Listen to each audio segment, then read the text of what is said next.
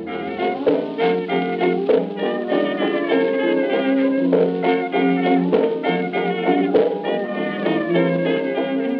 I'm Alex, and this is the Northern Guide to Happiness. Welcome to episode 40 in this current series of the podcast. Thanks to everyone who's listened so far, and welcome if you're just joining us. As always, I'm here in our virtual studio with Andrea, Chris, and Kath. How are we all? Hello. Hello. Fine. Avoiding the question, I think. Yeah. Yes. Yes. Listeners, I'm in trouble. You're not I in didn't realise trouble, this was. Chris. I am in trouble. No, Well, you're I'm trouble. I'm taking myself aside for a little word later for forgetting we were doing this. Put yourself you're on the here. naughty step, yeah. I know, but episode 40 and everything. It's monumental. It is. It is. Momentous. It's a good, That's right. That's the word. Momentous, not monumental. a good. I think it's monumental as well. Yeah, feels it. How are you, Andrea? Talking about monumental.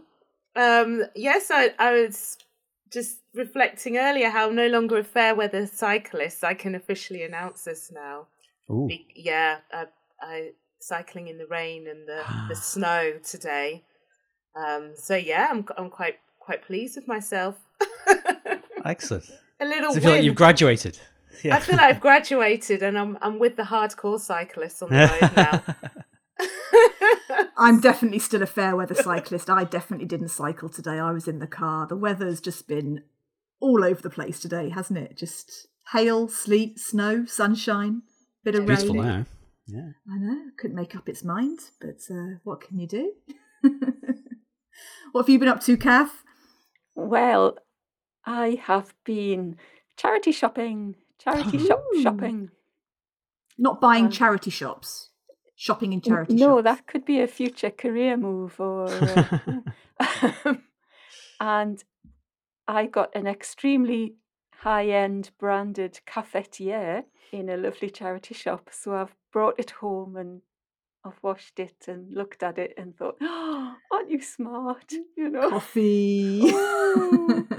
Which is, as you know, is one of my vices. So I'm very happy with my new purchase. Very good. Well done. Well, my day isn't over after this podcast recording. I'm going to be heading out to Whitley Bay Library later for a writing masterclass with Chris Ord, who was one of our guests on the podcast about a month or so ago. He's got a new book out, so he's going to be talking to people about where he gets his inspiration from and how he writes. And yeah, we've had quite a few happiness workshops inspired by our previous podcast guests. It's been quite nice to kind of explore some of the things that bring them happiness, whether it's stotty making that we've got next week or forest bathing at Gibbside. So we've got lots of things coming up. It's all good fun. Yeah. Excellent. Yeah. When my mum and dad lived in America, they had visitors, you had to take studies with you. So they went from Wallsend to San Francisco. Wow. In some part of the luggage. You must have been allowed to do it then. You probably can't do it now. I'm surprised they survived the trip. My mum brought a bottle of rum over to the UK from Barbados when she was 11 in her luggage. Her uncle... When she was 11. Her uncle put food colouring in so it looked like kind of something else. But yeah, back in the day. Back in the day. Oh dear. Well, on that note, shall we introduce this week's guest interview? I talked to Kelly Coates this week, who founded Projects for Change, a youth project based in Cowgate in Newcastle. Projects for Change works on projects to help provide better opportunities for young people. It's a bit of an understatement to say that young people have had a particularly challenging time over the last few years. So we talked a little bit about that, happy and sad moments at the project, and what brings Kelly happiness and what it means to her. But enough of me talking, here's Kelly.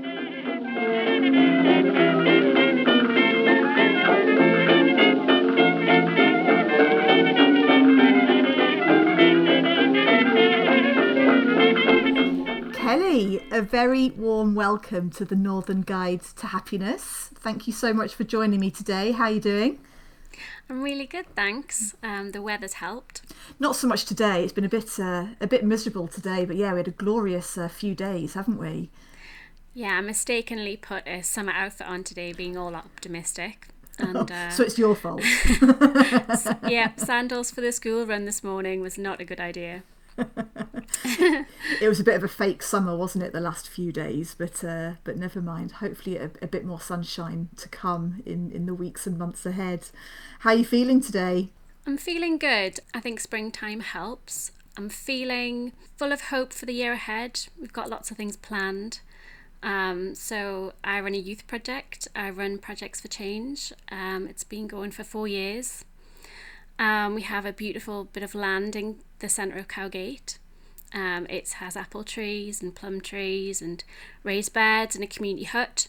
And there's lots of things planned right up till Christmas, so that's brilliant. Just a little bit of nerves, I think, a little bit of imposter syndrome. Can I pull this off again? But I can. I've done it before. It's fine.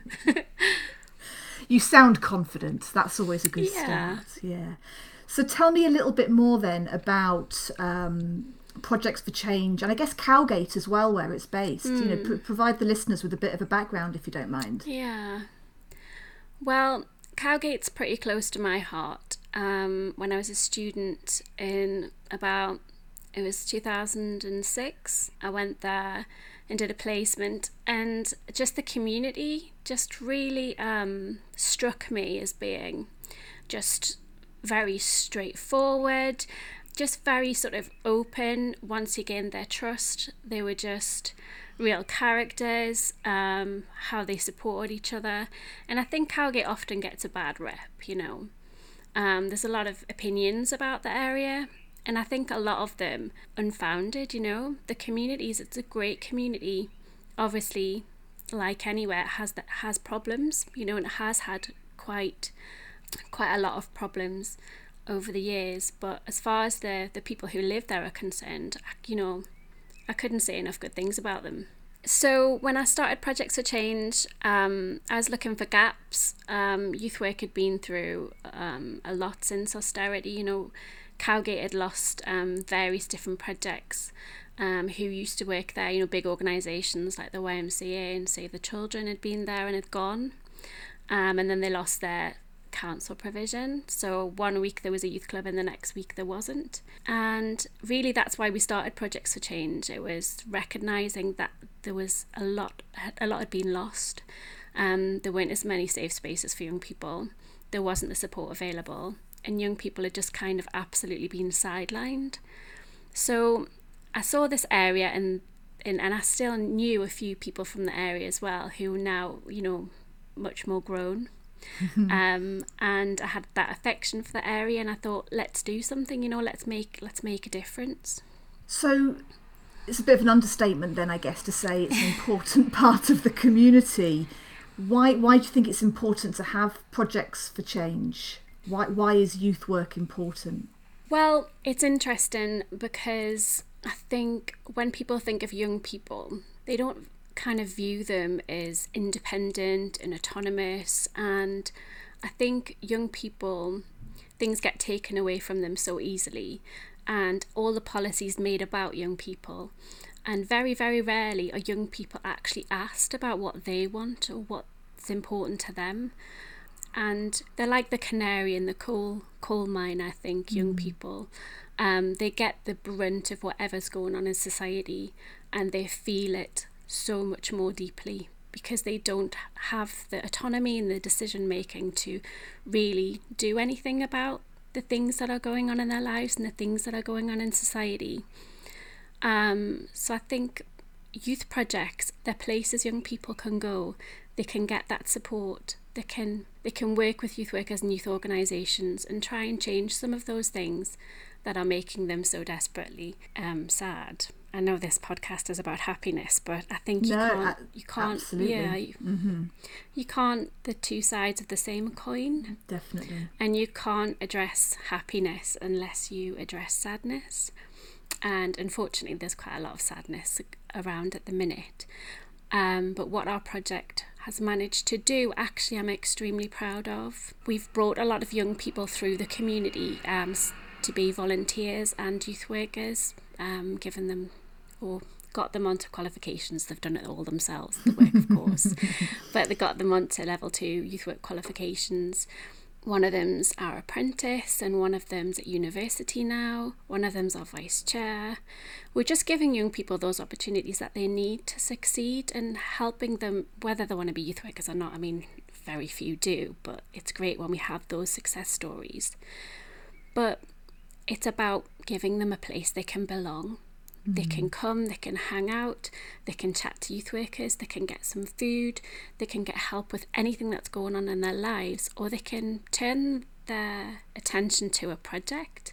You know, we do loads of projects around art and sport and volunteering and growing, and then we have loads of time around the campfire as well, where we're just being, you know, just that time and that space to be, that safe space, and that's so important.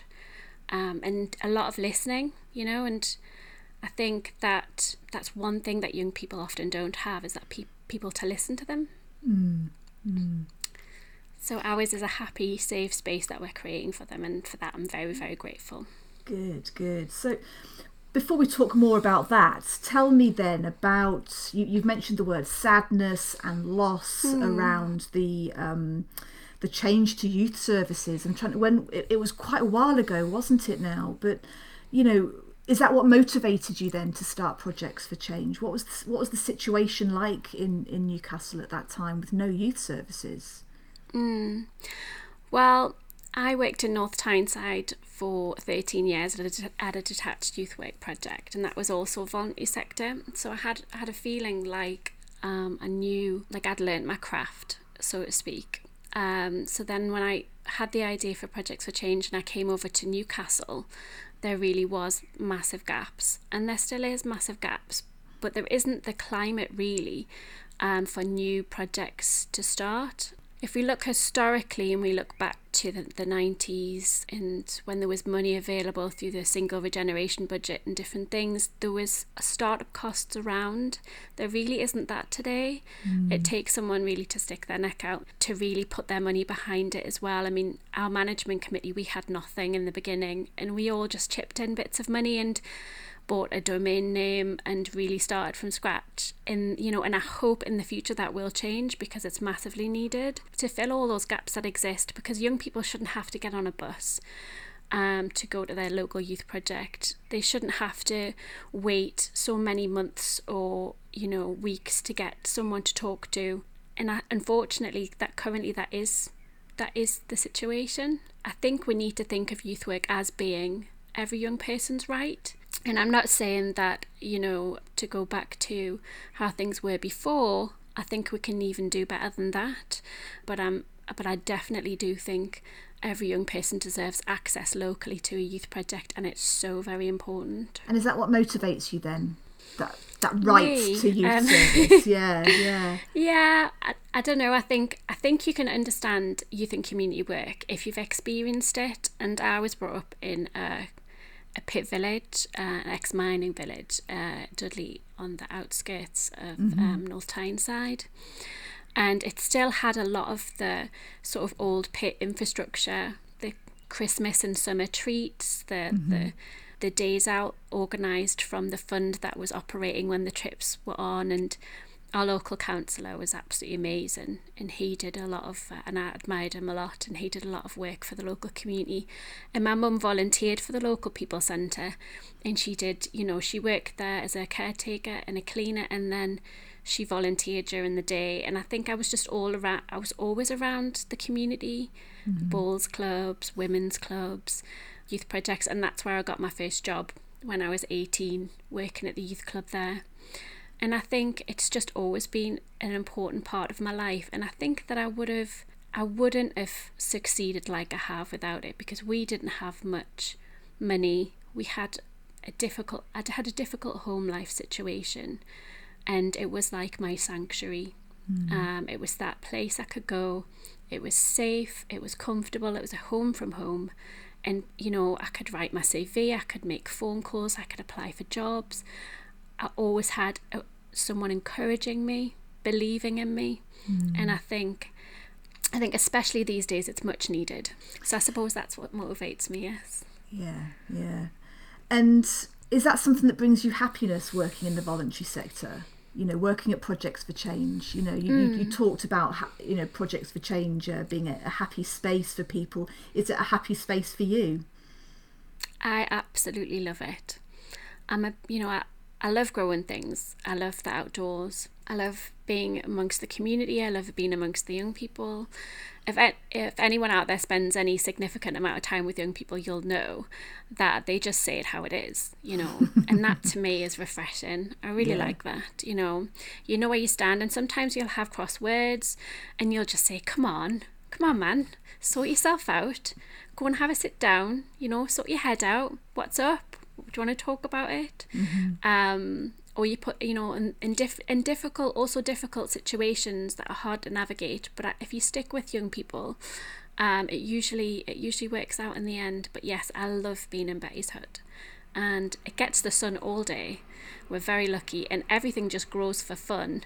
The aspect that it has with the sun and all of the nature. It is a really, really beautiful place to be. So tell me more about Betty's hut then. Why is it called Betty's hut? That sounds like there's a story behind that. There is a story behind that, yes. So the bit of land that we have, so we have a 15-year lease on this little plot of land.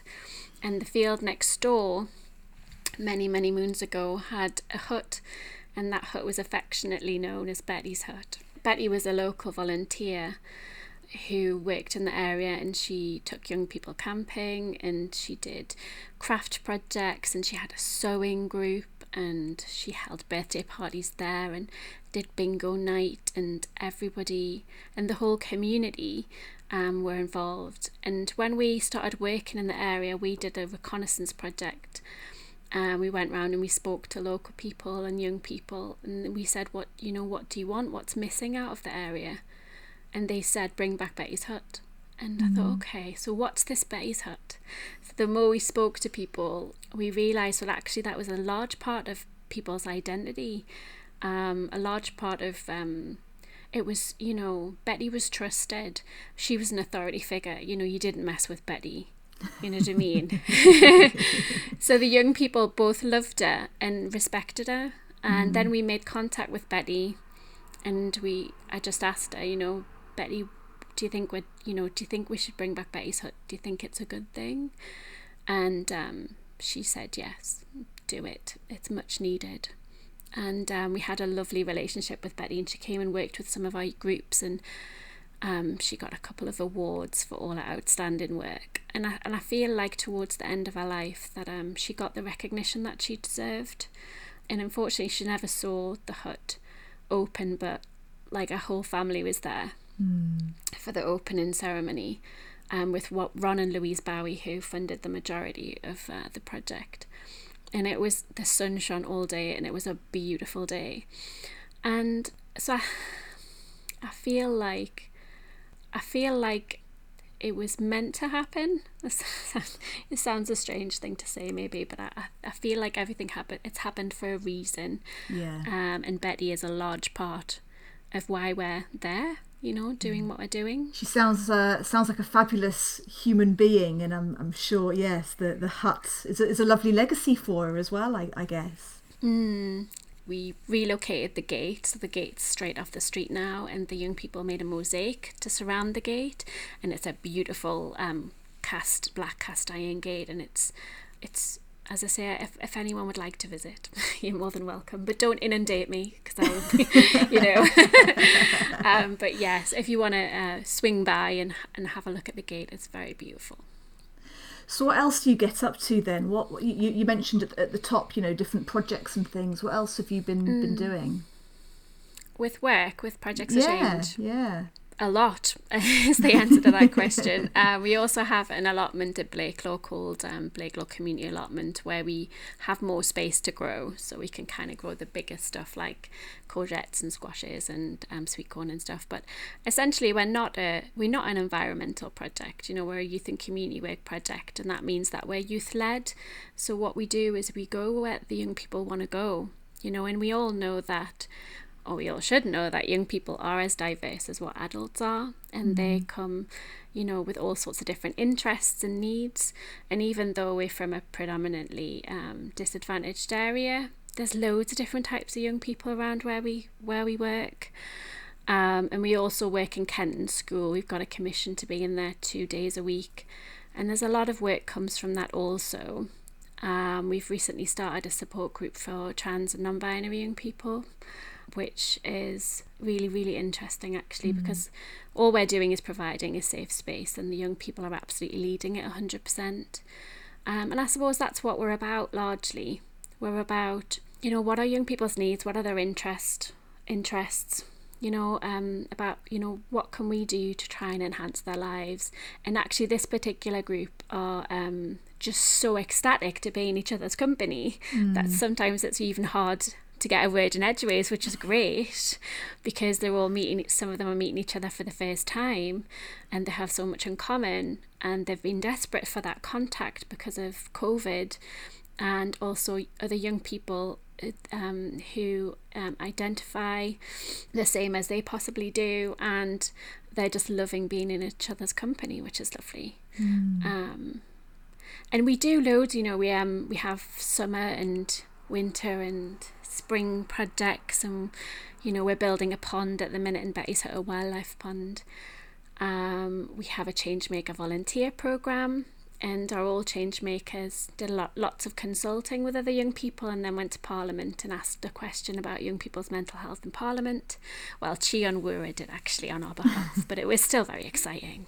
Yeah. We interviewed Chi as part of our first round of interviews. Oh, she's wonderful, isn't she? Yeah, she is. Do love Chi. Yeah. She's wonderful, yes. Yeah. We're very lucky, I think, in the north, actually. I'm quite impressed with Jamie Driscoll. I really think we do need to take control. There's so much talent in the region. We have a beautiful region. We have a rich history. The people are friendly. You wouldn't get a welcome like you get in the north elsewhere, I'm sure. And we have so much going for ourselves that we really need to have a little bit more control about how we do our business, so we can just thrive. I mean, this is a personal opinion. It's not linked to work at all, but... And shout more about it as well, you know, just shout more about what we do and how wonderful the place is. Absolutely. Thinking about work and the work at Projects for Change, have there been any kind of standout happy moments? I think you've mentioned a few little snippets there, but have there been any moments that have really stood out for you in terms of happiness and happy moments? Well, we work with the Unfolding Theatre, and last July we had a festival at Betty's Hut, and we had a pop-up stage, and we, on the run up to the main day, we did lots of art and we wrote songs by the campfire. When it came to the performances, some of the workers had written me into one of the songs. Did you know about this? No.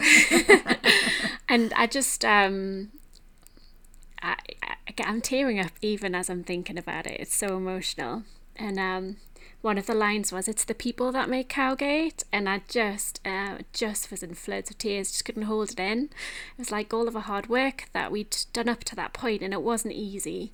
You know, it really, really wasn't easy to get planning permission and to get the extended lease and to convince people that we were serious and that we were going to follow through with our plans, and we didn't want to let the young people down. And Brexit happened and COVID happened, and the funders needed the money spent and everything ended up more expensive than what it should have been due to those things. And it was and then Betty passed away, and it was such a hard process. But then we had this big festival, and then we took this brass band called the Backyard Rhythm Band around the estate, around the streets of the estate, with a big saxophone and a big, brass instruments. And everyone came out on their doorstep and was clapping and singing, and they were playing rave tunes, which was cool. And then we came back and they were singing the songs, and I was in the song, and it was just so emotional.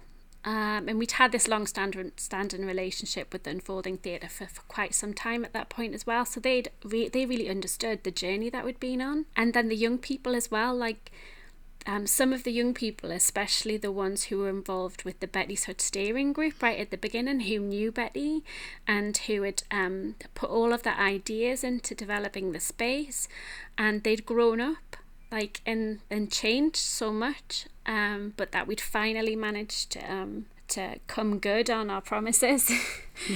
It was I think a very, very rare and very beautiful thing, and there was a lot of happiness. It was a very, very happy occasion.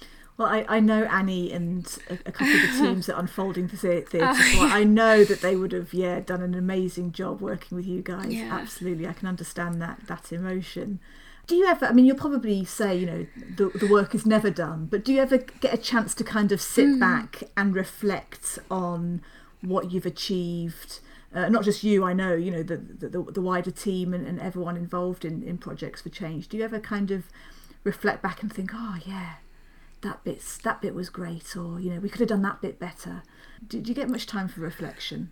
Reflection is supposed to be a very big part of what we do, but it is really, really hard to get that time. Absolutely. And I think for a long while there was a little bit of fear about stopping, because we cared so much. We wanted to prove ourselves, and so we would just go in 100 miles an hour, and I think we exhausted ourselves, and I exhausted myself. And I think now I feel that we're a little bit more established, and we have those great relationships, and people believe in us, and we've proven ourselves, and so maybe now I can start to breathe a little bit more. And I think now is definitely a time for me to be taking stock, and for the team as well. We have a very young team, a very awesome, passionate, energetic team who have just they're all very different skills and experiences and backgrounds, but all quite young. But many of them have been with us for like 3 years already. So I think definitely now is the time that we're going to do more of that reflection and thinking about what's next, especially because we have so much planned for this year already. We don't really even need to plan anything else, I think, anything big. So we just need to really zone in on the young people and make sure that we're meeting their needs, and you're making sure that the young people that don't know about us get to know about us and get the opportunity to come along as well. I think there's one area I would like to develop and offer a bit more mentoring work. There's a lot of young people I feel would really benefit from a bit more one-to-one support, but that apart from that, I think everything else, I think we're on a good road. And definitely feel for the first time that we can take a bit of a breath and enjoy it a bit, really be in the moment a bit more. It's hard sometimes, isn't it, to be in the moment, especially because I run a community interest company, and you're often, you're always thinking ahead, aren't you? You're always thinking what's next, where's the funding going to come from for this, that or the other, and yes, it's sometimes then hard to live in the moment and enjoy the moment, because you're always wondering what's going to happen next when this grant runs out or whatever. So no, I understand that. It was great to know that you feel that you're able to sort of start to do that. We've had a lot of things thrown at us as well, the voluntary sector, and obviously you'll understand as well of running a kick, what that feels like. When we only down tools once, and that was during the first lockdown, and I struggled a lot, feeling like there was so much needed doing, and not being able to do that was really hard. But as soon as we got our critical worker status, it meant that we could go back to providing something for those young people who needed it the most. But it's all about, I think the good thing about our project is that we're fairly lean, so we don't have massive overheads. All of the money, or the vast majority of the money, goes straight to the work with young people, and so we can be dynamic as well, and we can really be flexible and move to meet those demands and those needs. And that to me is exciting, because we have these outdoor spaces and we don't have buildings as such. I mean, we have Betty's Hut, but it's a shipping container with some electricity and a toilet.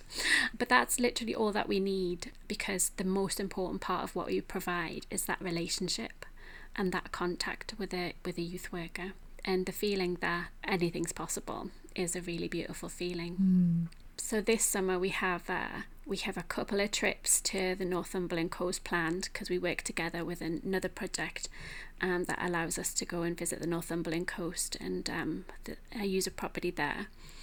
We've got a residential where we're going to do some outdoor education, got some kayaking coming up, we're building our pond, and we're going sailing as well. Oh, can I come? This all sounds great. There's lots of perks with being a youth worker. I would highly doing recommend all the fun it. stuff. There's a lot of headaches as well to running a charitable organisation, and there's no manual as such to what my job role is. But yes, very, and I think it's so important after COVID for the young people to be together and have fun and get out. You know, I mean, one young person I remember saying when I took them on residential, they said, so what's the time difference between here and Newcastle? And I was like, there isn't a time difference, and it's basically an hour and 20 minutes down the road. But this young person had never been anywhere. And they thought that the time must be different because they travelled so far. And I could sit here and I could tell you lots of different stories like that, to be honest, that would actually just bring it in a sharp focus that the lives of these young people actually are so drastically different to what a sort of middle income household kind of experiences would be. But it's all of those great relationships that you make with young people, and the befriending them, taking an interest in them, supporting them, helping them figure things out, seeing them, you know what I mean? Isn't it strange? Yeah. To be seen is such a small thing, but when you see someone and you're like, oh, you're looking well, how's your mum? What have you been up to? Noticing them, seeing them for who they are, seeing their struggles, that's, to me, really, really powerful. Thank you, Kelly. We've mentioned the word happiness a few times already, but is that something that you think much about? You mentioned sadness, you've mentioned happiness. Do you think much about happiness? We have a tool that we use to evaluate our work, and it's a sliding scale, and it says happiness at the top. So we do have conversations with young people about happiness, but we've had some pretty devastating comments from young people. One young person saying that they don't think there's any genuine acts of kindness left in the world without getting something in return. Now, this was from a young person who'd recently come over from another country as an immigrant. Who's now working with us after having some one-to-one sessions, now involved in our youth projects. So I'm pretty determined to show them what happiness is, and that it does exist. How do you respond? Sorry, how do you respond to an answer like that? I don't expect you to have an answer. I'm just thinking, what do you say? I don't think that you certainly can't correct them, because that's their experience, and that's kind of. But that's devastating in itself, isn't it? But I know that young person has felt happiness since, even if, I've witnessed it. So that's really beautiful.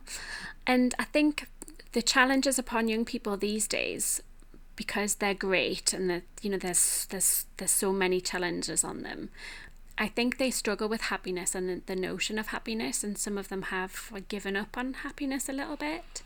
I mean, you think of a 14-year-old spending the last 2 years predominantly isolated and having all of their milestones disrupted, and all of their friendship groups disrupted, and spending way too much time online in those kind of really hostile environments of online. The society is troubled, and young people are troubled. However, there's lots of really great things going on, and as they're getting out and about more, as there's more, there's more things to look forward to, I'm sure that is going to change. But I just think it's going to take a massive effort. And I think that responsibility belongs to everybody, to put an arm around young people and really get them out the house, get them out in nature, get them away from their phones and the computer, eating a meal together, going, maybe not going for a walk. They might not want to do that after so many walks during lockdown. But they might want to have some fun. Yeah. We work a lot with CKB water sports, and they have some good things going on. But as you say, a lot of it is, there's a lot of financial constraints about some young people really just don't have a lot to look forward to because they haven't got the means to be able to pay for these things. And that's why projects like ours are so important. I've taken young people in the sea who've never been in the sea before just to wet their legs up to their knees because they've been in bad family situations that's kept them in the house a lot, or they've got additional needs and they're frightened of the sea. But just experiencing nature and getting out there and having a laugh, you know what I mean? It's so underrated, but just having a silly, daft laugh. This is the year of fun. I think we've got to bring the fun back. I'd like to be part of that. Yeah, I think we all need a year of fun, don't we? Definitely. And what about you, Kelly? You've talked there about happiness around the young people that you work with, but what about yourself? What does happiness mean to you? I'm a very simple person. It doesn't take. I like pared back things. It's ordinary things that make small things. If you can be content in life with small things, then you'll never be disappointed, I don't think.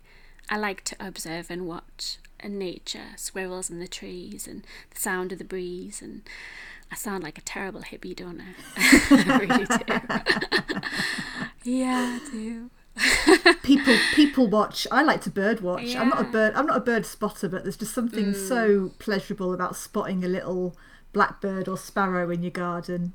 And hedgehogs, love hedgehogs. I recently, for my 40th birthday, I got my eyes fixed, and I was terribly short-sighted, and I couldn't recommend it. It's the best thing I've ever done. So happiness is being able to see the hedgehog, the nature and the wildlife out there with your eyes. Yeah. And my family, I've got the two most amazing boys, a lovely supportive husband, and I do know how lucky I am. Yeah. So the little things then, is that what happiness is for you? What other sorts of things bring you happiness? I think everybody needs a few things in life, and I think one of them is safety. One of them someone to love and someone to love you, and the other thing is purpose. And I think I'm definitely a person who's driven by purpose. And, I always say to my workers all the time, I say, just trust in the process. Just trust in the process of what you're doing. And, because when you're stuck in the middle of everything, you can feel very much like everything's getting on top of you. Like you might be failing or you're making mistakes. But if you trust in the overall aim of what you're trying to achieve and your overall purpose, then I promise at the end of it, it'll come good. But I think that's perhaps what people have missed, during COVID. And at the minute with everything. So if you can get those three things right in your life, I think you're doing really well. So I think that's what happiness means to me. Having purpose, having love, connection, and So what do you, we kind of ask our interviewees what people do to kind of maintain their own positive mental health and well-being. I know we've kind of talked a little bit there about how challenging, particularly the last couple of years, has been. But what do you do if you're feeling low to look after your well-being? Rest, I think, is the answer to that. I think that and surround myself with the right kind of people. And I think it's difficult if you're in an environment where you're not supported. I think we're very lucky with Betty's Hut and with the charity now that we found our allies. You know, we have Monkfish Productions, the Unfolding Theatre, ourselves, the Patchwork Project, our local counsellors, NCAT, Action for Children, Ketton High School, a really good bunch of professionals there who are very supportive. So find your people, find your people who fill your cup up and don't leave you feeling depleted and negative and bad about yourselves. And often in this type of work, I've found over the years, for whatever reason, sometimes there's people who actually are barriers to good things happening, for whatever reason it might be. And you don't need to, I don't feel you should spend too much time sort of labouring over those relationships if you can help it. And I think that's what we've managed to do, is manage to sidestep anyone who doesn't have the same sort of forward momentum and passion and creativity. Ethos, I guess. Yeah, it is. It's values. You know, essentially it's values. And so I've been in, so that's what I do, surround myself with the right kind of people who are going to lift you up and help you achieve your aims.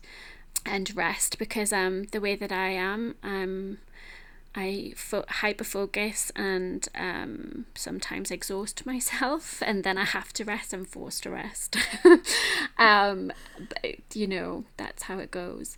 You know, I'm not a perfect person either, so it's you know, I think as time goes on, I think I will try and build rest in a bit more. Actually, that's a good plan.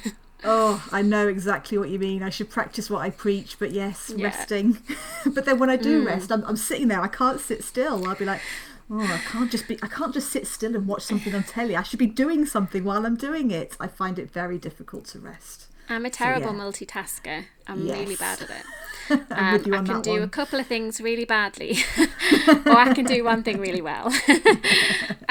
So just kind of, you know, cut the noise out, focus down and rest. Yeah.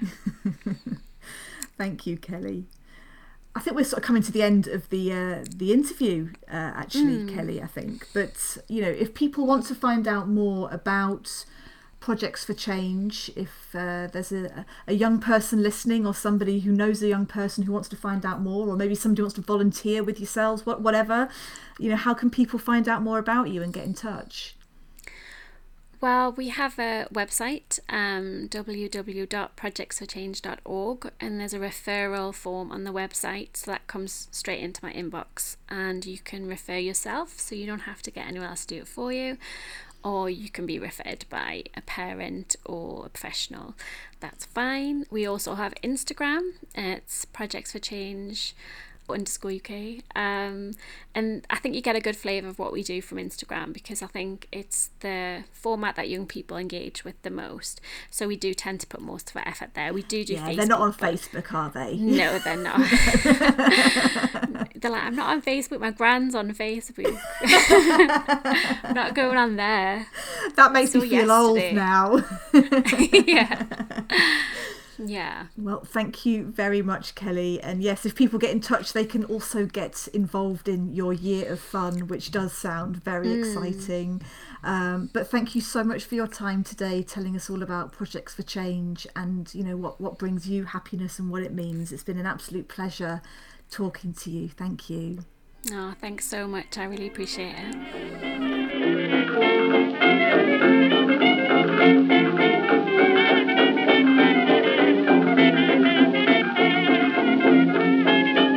That was Kelly. What do people think? There's just been, I think this last interview is just part of a series of fantastic interviews, particularly of women who are creating businesses and opportunities for their communities. And there was so much that struck me about this interview, but I think, and it feels like a thread, that a few interviewees have said that there's just no manual for the job.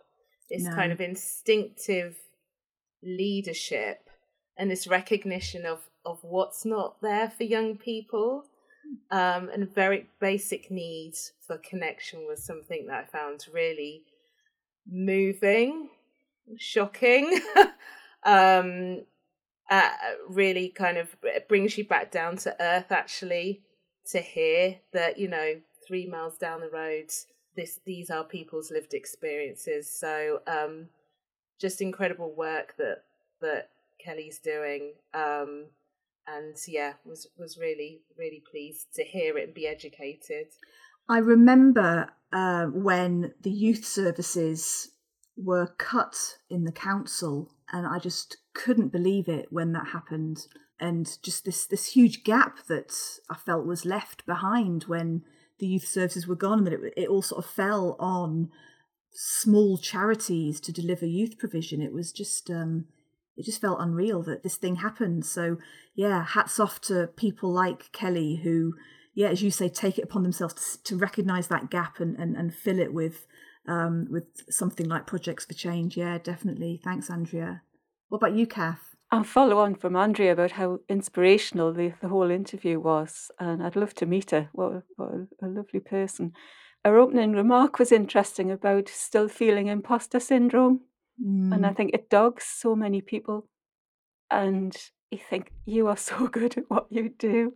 Just listening to the experience, and it was shocking, absolutely shocking, the way that they've had to do this, where the huge gap in the market, and they've entered the market in such an innovative and exciting way. And it reminded me of Shiremore Adventure Playground, who we worked with a couple of years ago. And they had exactly the same ethos of coming at it with the children and the young people, not doing things to them. So everything that happens is grounded in what those young people are asking for or need, not being told, we're going to do this or we're going to do that. So it was so exciting in that respect to listen to it. So yes, it was a wonderful 40th interview. Thanks. Yeah. And I love the sound of Betty's Hut as well. I think Betty's that sounds Hut, like a fabulous place. And I kind of thought, there must be, if it's called Betty's Hut, there has to be a story behind it, definitely. And it was lovely to sort of hear that background to the woman that it was inspired by. And yes, I can imagine this sort of slightly green oasis in the middle of urban Cowgate. Yeah, definitely. Thanks, Kat. I thought it was quite... It brought you up short when she was talking about young people and mental health.